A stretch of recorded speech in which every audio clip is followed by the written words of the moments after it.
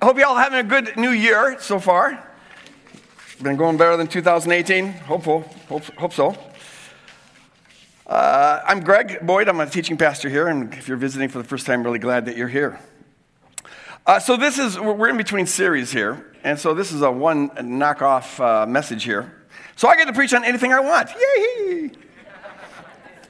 But actually, we do everything as a team around here because we think that's God's way of doing things. Everything's done through relationship. So the sermon team was thinking, like, what do we need to hear that would just be a one-time sermon, not part of a series? And we came to the conclusion, I think the right one, that we need this every once in a while, a reminder about how important prayer is to our lives, to our families, to the work of the kingdom. It's absolutely foundational. And we need reminding of this on a regular basis, so we come back to this at least once or twice a year. Because in our secular environment, it's just so easy to forget that. Prayer doesn't often feel like it's doing much. And yet, according to Scripture, it runs the world. And so this is going to be on the importance of prayer. Now, to set up why prayer is so important, because until you can really understand why, it's hard to do something just on the basis of an ought or a should or you're supposed to. But if you can see why it's so important, it helps motivate us and stay in the game on this. And so the first half of this message, or maybe even a little bit more, I'm going to be setting up a framework to help us understand why prayer is so important. And I'm going to do it by talking about what it means to be made in the image of God. The Bible says that we are all made in the image of God. And people have had a lot of different theories about what that means. A lot of discussions, a lot of debates, a lot of things like that. But now that we have access, we have available a number of in fact, a wealth of writings of the ancient Near East, we can look at what that term meant in its original cultural context. And whatever else that word might mean to you, that phrase, image of God, might mean, its anchoring meaning has to be what it had in its original context. Now, in the ancient Near East, they use this concept of the image of God for two different ways. The first has to do with this. When the culture would make a statue, an idol to a god, they would call that statue the image of God. And what would happen is an artisan would pray for inspiration from this god to create a statue that resembled the god in certain important respects. So if the god was a warrior deity, the statue would be a warrior statue. Or if it was a nurturing deity, if that's what the god was known for, then it'd be a statue that somehow conveyed nurturing. So you want the statue has to resemble the god in certain ways. And then when the statue was created, there was a week-long ceremony that they had, really elaborate, to prepare this statue to become the habitation for this deity. They believed that the deity would take up residence in the statue. And that's when the statue would become in the image of God. So it wasn't in and of itself. It was only at the end of the ceremony. Lasted 7 days, very elaborate. They took it down to the river. They washed it. They had all these kind of things just to get it ready to be the habitation for this God. And then on the last day, they would bring the statue into the temple. And in all these temples, they had like a garden, really plush garden, where that would be the home for this deity. They wanted it to resemble their idea of heaven, what life would be like if everything was perfect. So it would be a lush garden, and there'd always be streams that would surround this deity, because in ancient Near East, water is just a symbol of life. And actually, the way it's described in this other literature, it sounds very much like the Garden of Eden in the Bible. When you read the Garden of Eden in its cultural context, it has all the trappings of this garden that the statue would be put into. The interesting thing is that whereas in all these other cultures, people create the garden for the God to dwell in Genesis, God creates the garden for people to dwell in. And there we dwell together. But it's very much like these gardens of the God. And then the ceremony would culminate when the high priest would breathe into the nostrils of the statue.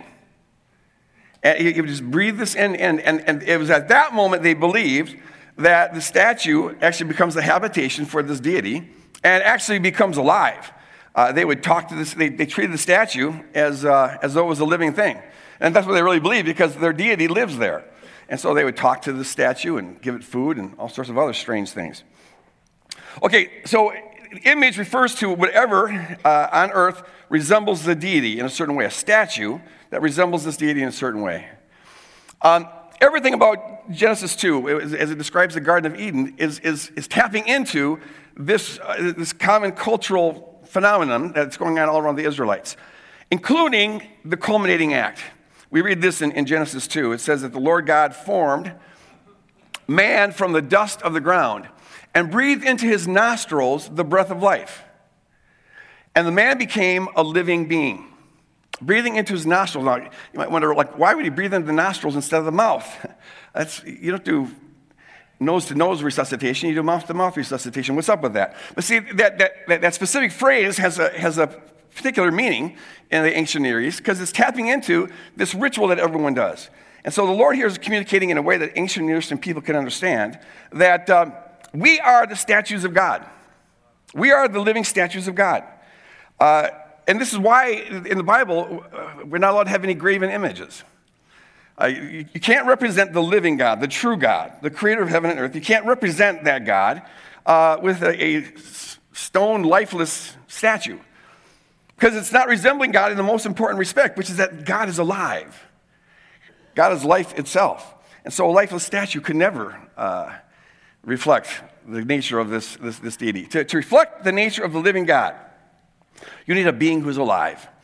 You need a being who can move, a being who can think, a being who can love, a being who can get passionate about things, a being who can laugh and who can cry, who's willing to take risks, is curious. You can't resemble God by being a lifeless statue. You've got to be a person who's fully alive. Amen? I love it. One of my favorite quotes in the early church is from Irenaeus, 2nd century theologian. He says, "The glory of God is a human being fully alive." Let's all read that.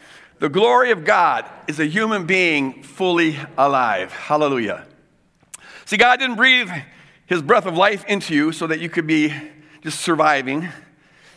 God breathed his breath of life in you because he wants you thriving.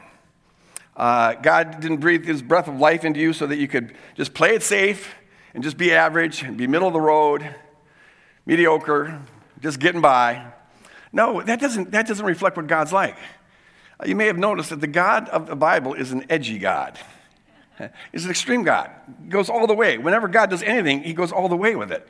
What kind of God becomes a human being and dies a God-forsaken death on a cross for a race of people who could deserve it less? This is a God who goes to the extreme. This isn't your average God here. And so when God breathes his breath of life into us, it's not so that we can just get by. It just survive. No. God breathes his breath of life in us so that we manifest something of his fullness of life. That's why Jesus says in John 10, "I've come that you might have life, but not just biological life, not just getting by life, not just surviving life, but rather life to the full, life abundantly, life overflowing." God created us for abundant life. God created us to not just be spectators watching life go by.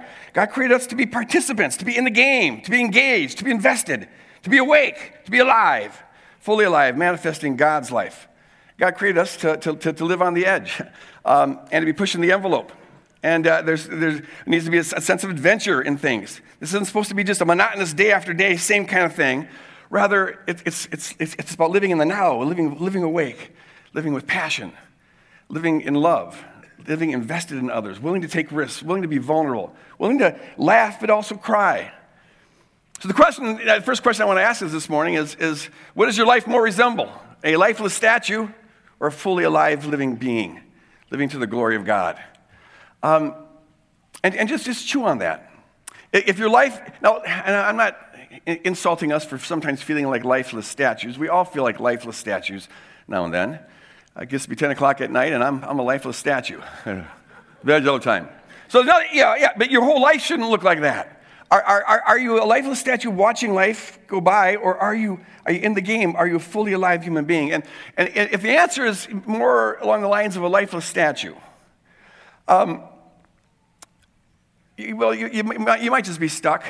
Maybe you want to mix it up, do something different. You know, if you keep on doing the same input, you're going to have the same output. Maybe you need to take a radically different break. Do something, shake it up a little bit. Go someplace. Do something. Just shock yourself into a different mode of being. But it could also be the case that if you're feeling like you're a lifeless statue, like I can almost assure you this, that there's some kind of wound there. Wounds freeze us. You know what I'm talking about? When there's wounds there, they tend to like freeze tag. You get frozen, and you can't move on. And the good news is that there's healing for that wound. I encourage you to ask the Holy Spirit to reveal to you if you're feeling like you're just kind of living, you're not really thriving, you're not really dancing, you're not fully alive.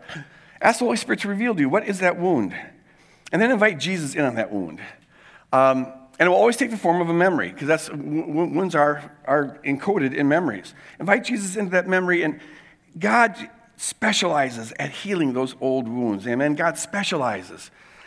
God's a great therapist. Really, he's cheap too. Just invite Jesus in there, and it's amazing if you'll just let the Holy Spirit let it go and surrender your imagination to the Spirit. God can do amazing, amazing, amazing things. He specializes in setting the captives free.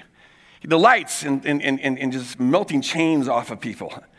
He loves. He doesn't change the past, but he changes the meaning of the past, and that's what sets us free. So, folks, God wants us to be fully alive. You're in the image of God. Manifest God's life to your last dying breath. Don't settle. Don't coast. Be fully alive, fully awake, invested in the game. So that's the first meaning that image of God had in the ancient world. For the statues, we are God's living statues. Hallelujah. Representing God's character to the world. The second thing is, I think, even more interesting. And that is that there's one person in any kingdom in the ancient Near East that was allowed to be called the image of God, or the image of a God. And that was the king. And he was called the image of God because he ruled everything. And so it was believed that this image of God, king, was closer to God than anybody else. In some ways mediated the presence of the national deity to everybody else. The fate of the nation hung in the balance on the degree to which this king obeyed or disobeyed the God. The job of the king was to reflect the character and the will of the deity by how he ruled the kingdom. And this is what you find in the Old Testament. God initially didn't want them to have a king, but when the Israelites whined and cried and felt insecure, God said, okay, fine, I'll give you a king. And then the Old Testament takes on, it looks the same as it does all the other nations that have a king, where the king is like the fate of the nation hangs on the king. And you see this happening quite a bit throughout the Old Testament. So the image of God referred to this as king. One person alone is allowed to be called king. Now, in that light, remembering that, this is what's obvious to everybody. The king is in the image of God, nobody else. In that light, let's read the Genesis 1, where it says this. So God created humankind in his image. In the image of God, he created them. Male and female, he created them. And God blessed them and said to them, be fruitful and multiply, and fill the earth and subdue it, and have dominion over the fish of the sea and over the birds of the air and over every living thing that moves upon the earth. In a cultural context where everybody knows, it's commonsensical, it's as obvious as the nose on your face, where everybody knows that the king alone is in the image of God, this author has the audacity to say that God created humankind in God's image. Male and female, he created them in his image.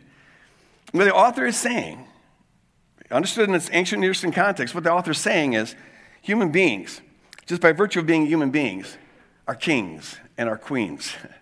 What everyone else is saying is true about the king is true about every human being that's born in this world. Hallelujah. And what it means is that we are created to rule. We are created to rule. Image of God in the ancient Near East meant rule. That's why the Lord says, you're in my image, therefore have dominion over the earth and the animal kingdom. Reflect my character and the way that you rule the earth and the animal kingdom. You're made to be rulers. So you this morning, if you're a human being, and I presume you are, otherwise you probably wouldn't be listening to this message, it means that you are royalty. You are a king. You are a queen. You're born for greatness. You're in the status of where the king was in the ancient Near Eastern world. Now, you maybe don't feel like that. Maybe it doesn't look like that. Maybe the world doesn't acknowledge that. I'm quite sure the world doesn't acknowledge that. But what does that matter if God acknowledges that? Because God's your creator, and God's the only one who knows you perfectly. And if he says you're a king, and if he says you're a queen, then you are a king and you are a queen. Praise God. Maybe you don't live in a palace like kings usually do. Maybe you're in a homeless shelter, but that doesn't make a bit of a difference. God says that you are a king. God says that you are a queen. Maybe you don't have a lot of riches, a lot of wealth. Maybe you don't have 2 dimes to roll together. It doesn't matter. If God says you're a king and you're a queen, then you are a king and you are a queen. Hallelujah. You don't drive in a big presidential caravan like they do. Whenever a president goes someplace, there's got to be a long line of cars and blah, blah, blah, blah, blah. No, you don't get that. You have to ride the city bus. But it doesn't make any difference, does it? Because God says you are king. God says you are a queen. You've got royalty. You don't wear nice robes like the kings of this world do. You don't have fine clothing. Maybe you've got one shirt and you've got one pair of pants and you got it from Goodwill 3 years ago. Where you can find really good deals, by the way. Shelly, my wife, she shops there all the time. It's just, but who cares? You're defined by what your Creator says about you, not by your circumstances, unless you let your circumstances define you.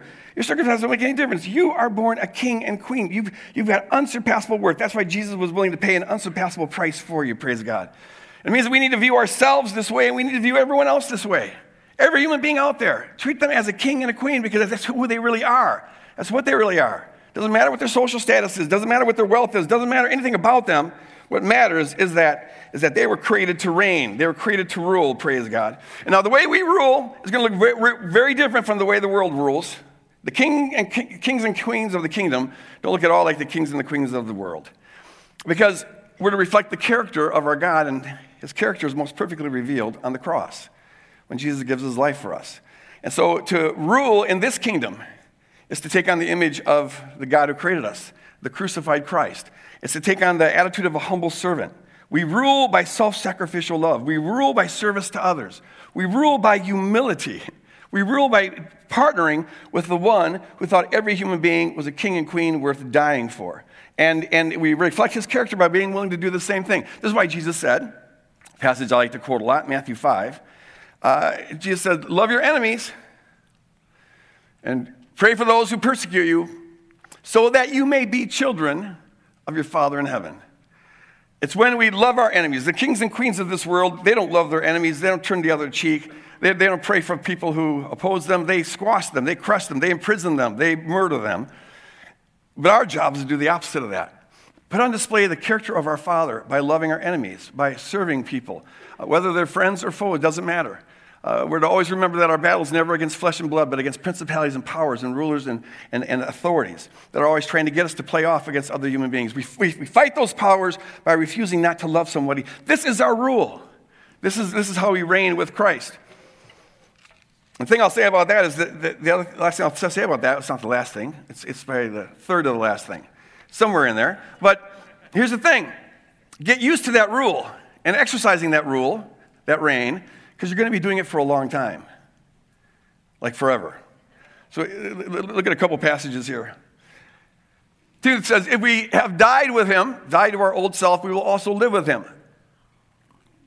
And if we endure, we will also reign with him. We're going to be reigning with Christ. And then it says in Revelation 5, you are worthy to take the scroll and open the seals. For you were slaughtered, and by your blood you ransomed for God's saints from every tribe and language and people and nation.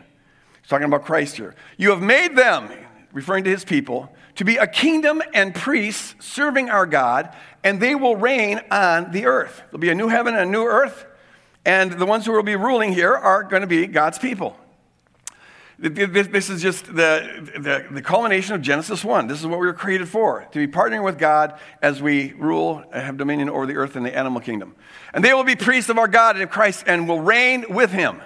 And finally, Revelation 22, and they will reign forever and ever.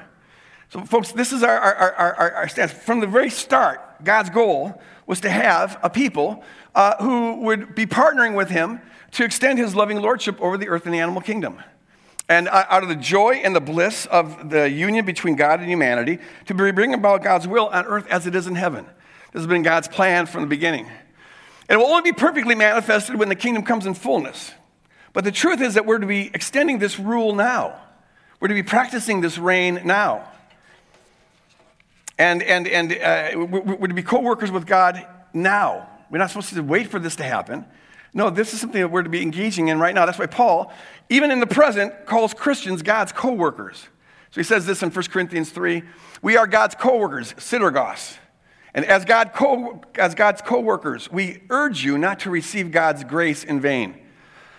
This phrase for co-workers, synergos. It comes from the prefix syn, which means alongside of or with.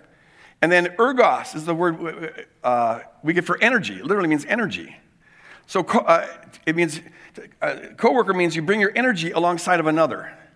And this is what we're to be doing. We take our energy, our gifts, our talent, our time, and we bring it alongside of God, and we partner with God to bring about God's will on earth as it is in heaven. Now notice here, you really do bring something to the table here. You've got your own energy, your own work, your own calling. You bring something to the table. A lot of folks have this idea that God maybe appears to use us, but really God's pulling all the strings. And they think that they're complimenting God in doing that. Like, oh, we do nothing, God does everything. Which means God would be doing the evil in the world as well, which I would totally reject. But the scripture says, no, we really do matter. You really are significant. You bring something important to the table. You add something here. Because, see, God doesn't monopolize power. Everything God does out of relationship. God could rule the world all on his own. He doesn't need us if it's just taking care of the earth and the animal kingdom. But, see, everything about God is relational. Lock this in. God is Father, Son, Spirit. God's very essence is relationality, perfect love. And everything God does, he does out of relationship. You find this pattern throughout the Bible. Rarely does God just unilaterally do something. He likes partners involved in this.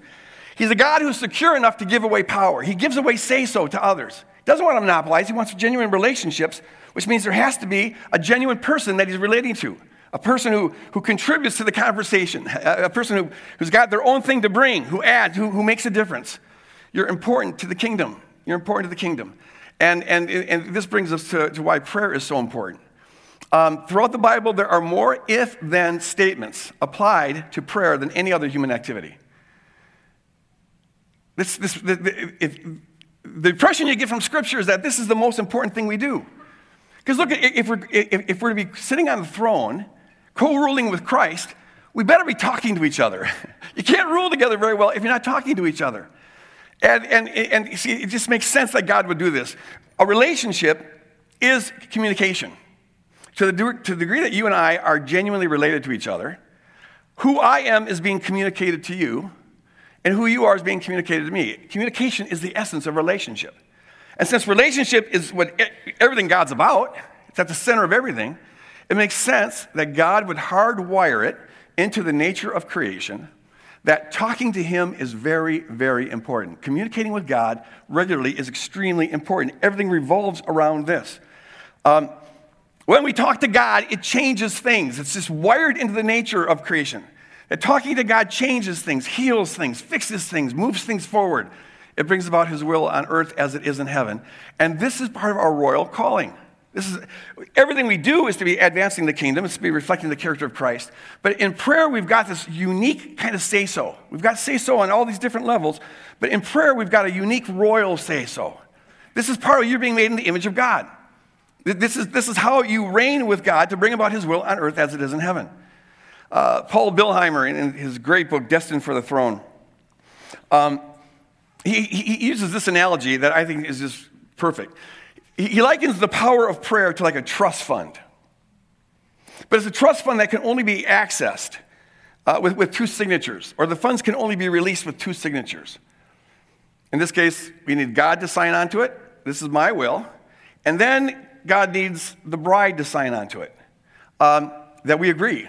And now God's will can be done on earth as it is in heaven. So God signs it in heaven, and then we sign it on earth. And now his will is being done on earth as it is in heaven. It's this reservoir power. But God's serious about this because communication is the essence of relationship, and relationship is about everything. That means this power will not be released unless God's people co-sign. Unless we in prayer agree with God on this. Things genuinely hang in the balance. This isn't a pro forma thing we're going through. God doesn't want a puppet bride, doesn't want puppet kings and puppet queens. No, God, from the start, wanted a bride. This is an analogy you find throughout the whole Bible. A bride that would sit on the throne with him, that's really got authority, that's really got say-so, that really is significant, that really does make a difference. Doesn't want a puppet bride. a milquetoast bride, a doormat bride. No, he wants a bride that's got authority, a bride with personality, a bride that knows who she is and knows who she is. A bride that's got some class and maybe a little pinch of sass and who knows where she stands and is willing to take that authority. A bride who really makes a difference. And this is what God calls us to be. There's people who really do contribute to things. Things hang in the balance on whether or not we pray. So when I'm praying for a friend, I know that I am releasing power from heaven. James says this, that the fervent prayer of a righteous person accomplishes much. And he uses that word again, energeo. He's almost using a play on words here. He's like saying the energized prayer of the righteous person, the rightly related person, energizes things to accomplish much. Hallelujah. Your energized prayer, when you're passionate, when you're believing this, that energy accomplishes much. And so when I'm praying for a friend or whoever, what I'm doing is I'm on the throne with Christ. I'm seated with Christ in heavenly places. And now I am co-signing on this, believing it's God's will for this person to be healed. I'm agreeing with that, and I'm pushing in that direction. And that is releasing kingdom power into that person's life. Now, you don't know whether it's going to accomplish what you're praying for it to accomplish, but even if it doesn't come to pass, it doesn't mean that that wasn't God's will. And it doesn't mean that you didn't have enough faith or they didn't have enough faith. I can't get into it now, but there's a ton of variables that affect what comes to pass, what's possible in any given situation. And if you want to find out more about that, I got a book out there called Is God to Blame? And you might want to check up on that. Why some prayers aren't answered. But you can know this. Whether you saw the outcome that you were praying for or not, you can know, just on the authority of Scripture, that you brought more of the kingdom into the world. That prayer makes a difference. It wasn't wasted. The situation, even if the person isn't healed or the marriage isn't fixed or whatever, you left the situation more kingdomized than it was before. You're partnering with God to bring about that kingdom power, that unique kingdom power, that unique authority that we have as God's kings and queens. We're reigning with Christ. We're claiming this situation for the kingdom. We're taking back land for God. And our goal is to be doing this throughout every day and gradually be taking the world back for God. But it happens in this humble, loving, cross-like way through the power of prayer. Things really hang in the balance. And see, here's the thing. This is our royal opportunity. We get to have say-so in bringing about God's will in this world. But it's also then our responsibility. Because you can't say that prayer makes a difference without saying that the lack of prayer makes that same difference, but in the opposite direction. See what I'm saying? On just a human level, we know this. We know that we've got a say-so, we've got a domain of authority, and we're responsible for things. And if you don't take responsibility for that, you can hurt people. We all have the power to bless and to kill. Things hang in the balance with our decisions. The same thing is true in prayer. In prayer, we got say-so. If the prayer of faith can sometimes save the sick, maybe the lack of prayer would sometimes kill the sick. Things really hang in the balance. So this is both our opportunity and our responsibility. We get to partner with God in bringing about His will on earth as it is in heaven, because you are an image of God bearer. You are a king. You are a queen.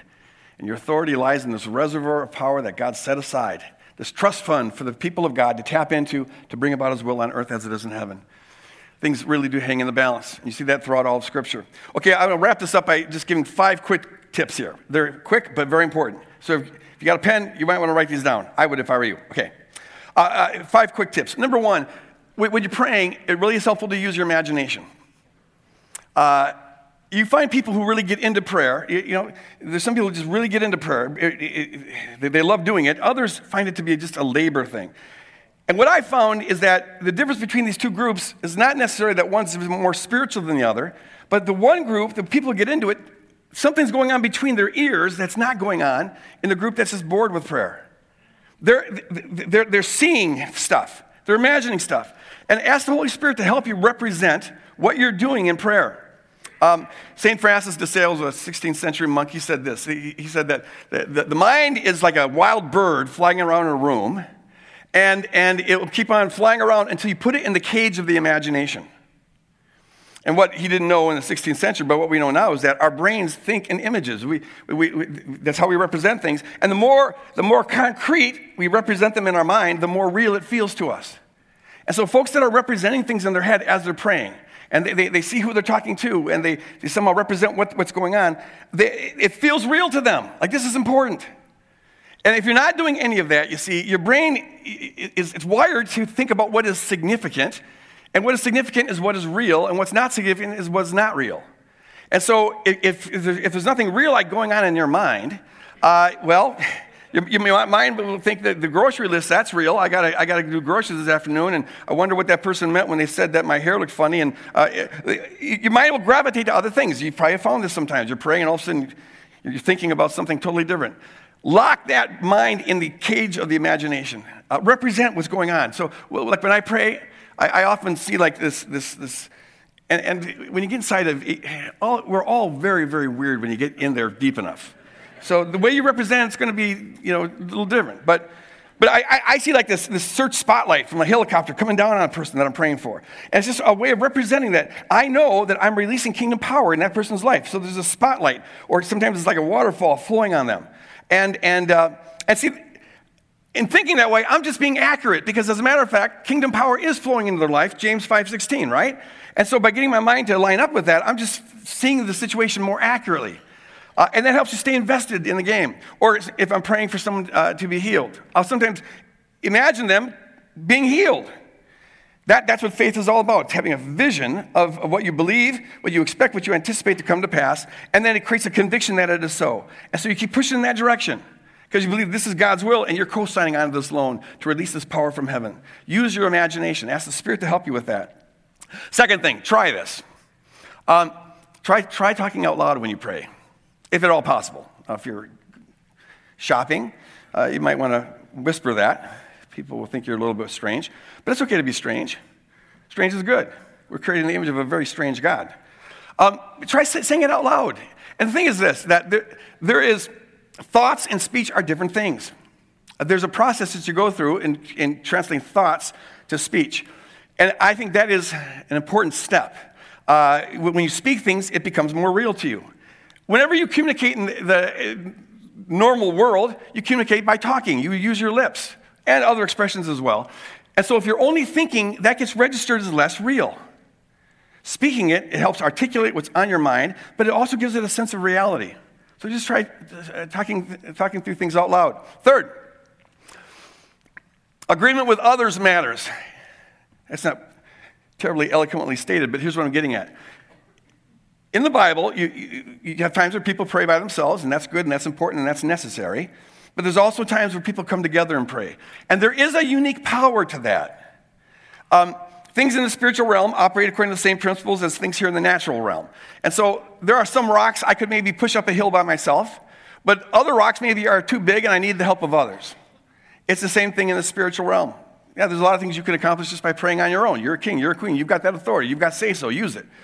But when the people of God come together, there's like an exponential factor that gets fit in there. So Jesus says, if 2 or 3 are gathered in my name, I'm there. There's something about the numbers. Now, you can pray in his name on your own, and that's powerful and effective. But something about coming together. Find opportunities to pray with other people. There's a unique kind of power in that. And when there's a request, when there's a need that you see, invite others to help push that rock up the hill. Some things can't be done alone. Number 4, the Bible says to pray continually. Pray without ceasing, Paul says. And here's what I'll just draw from that is include God, make God a conversation partner throughout your day. Don't make talking to God a thing you do now and then. You need to have separate times to pray and have a date with Jesus and all that. That's absolutely true. But our goal has got to be to try to integrate the kingdom into every aspect of our life, to make it our new normal. Make talking to God, since communication is the essence of everything, right? It is relationship. Talk to God throughout the day as you're going about your daily life. And not just talk, but listen. Listen, because God actually talks back. And pay attention to the promptings that are on your heart. Make God a conversation partner. God loves to talk with you. You know that? In fact, for some of us, God is saying, I really miss you. Can we hang out a little bit more? Would you open your heart a little more to me? Could you talk to me? Invite me into your normal. I want to be part of your everyday life. That's what love does, right? When you love somebody, you want to be involved in their life, in the little nitty-gritty things. Invite God into everything, which leads to my final point, and that is God cares about the small stuff. There's nothing too small to bring to God. What happens to some of us, I think, is this. We've all met, you might call them Christmas Christians, where God's like a big Santa Claus, right? And they're just all into, every day with Jesus is just Christmas. He gives me presents all the time. And today he gave me a new vase for my nice luxurious house. And he found me a parking spot over there in Macy's. And I just found just the right shoes to have. And it's like God's this little give me grab bag thing. And we see that, and it's like, yeah, I don't want to be that. I don't want to go there. But then we can go to the other extreme. And it can feel trivial to ask God to heal your hamster, because the hamster really means a whole lot to your daughter. But you know what? If that hamster matters to your daughter, it matters to you and it matters to God. Pray for the hamster. And I can look at the world in light of all the suffering that's going on and just people being dehumanized and all the violence and all that. It feels trivial to bring to God these little tiny things. But you know what? It's like if your 6-year-old daughter comes home from school crying because Johnny was mean to her, that's not apocalyptic. From your adult perspective, there's going to be bigger problems than that. But right now, that matters to your daughter, and therefore it matters to you. And you want your daughter to be telling you that, right? And you enter into that. And it's the same thing with us. God cares about the little things. You're not being trivial for asking God for trivial things, because God is in love with you and wants this conversation to be going on about everything. Include God into everything. We are kings and queens, folks. And we've got this wonderful opportunity to change the world through prayer. It's also a wonderful responsibility, because things genuinely hang in the balance. I want us to go into 2019 with a deeper commitment to trusting in the power of prayer. Can we be a people who will commit to that, engaging in prayer? If you're in agreement with that, say amen. If you really are in agreement with that, say amen.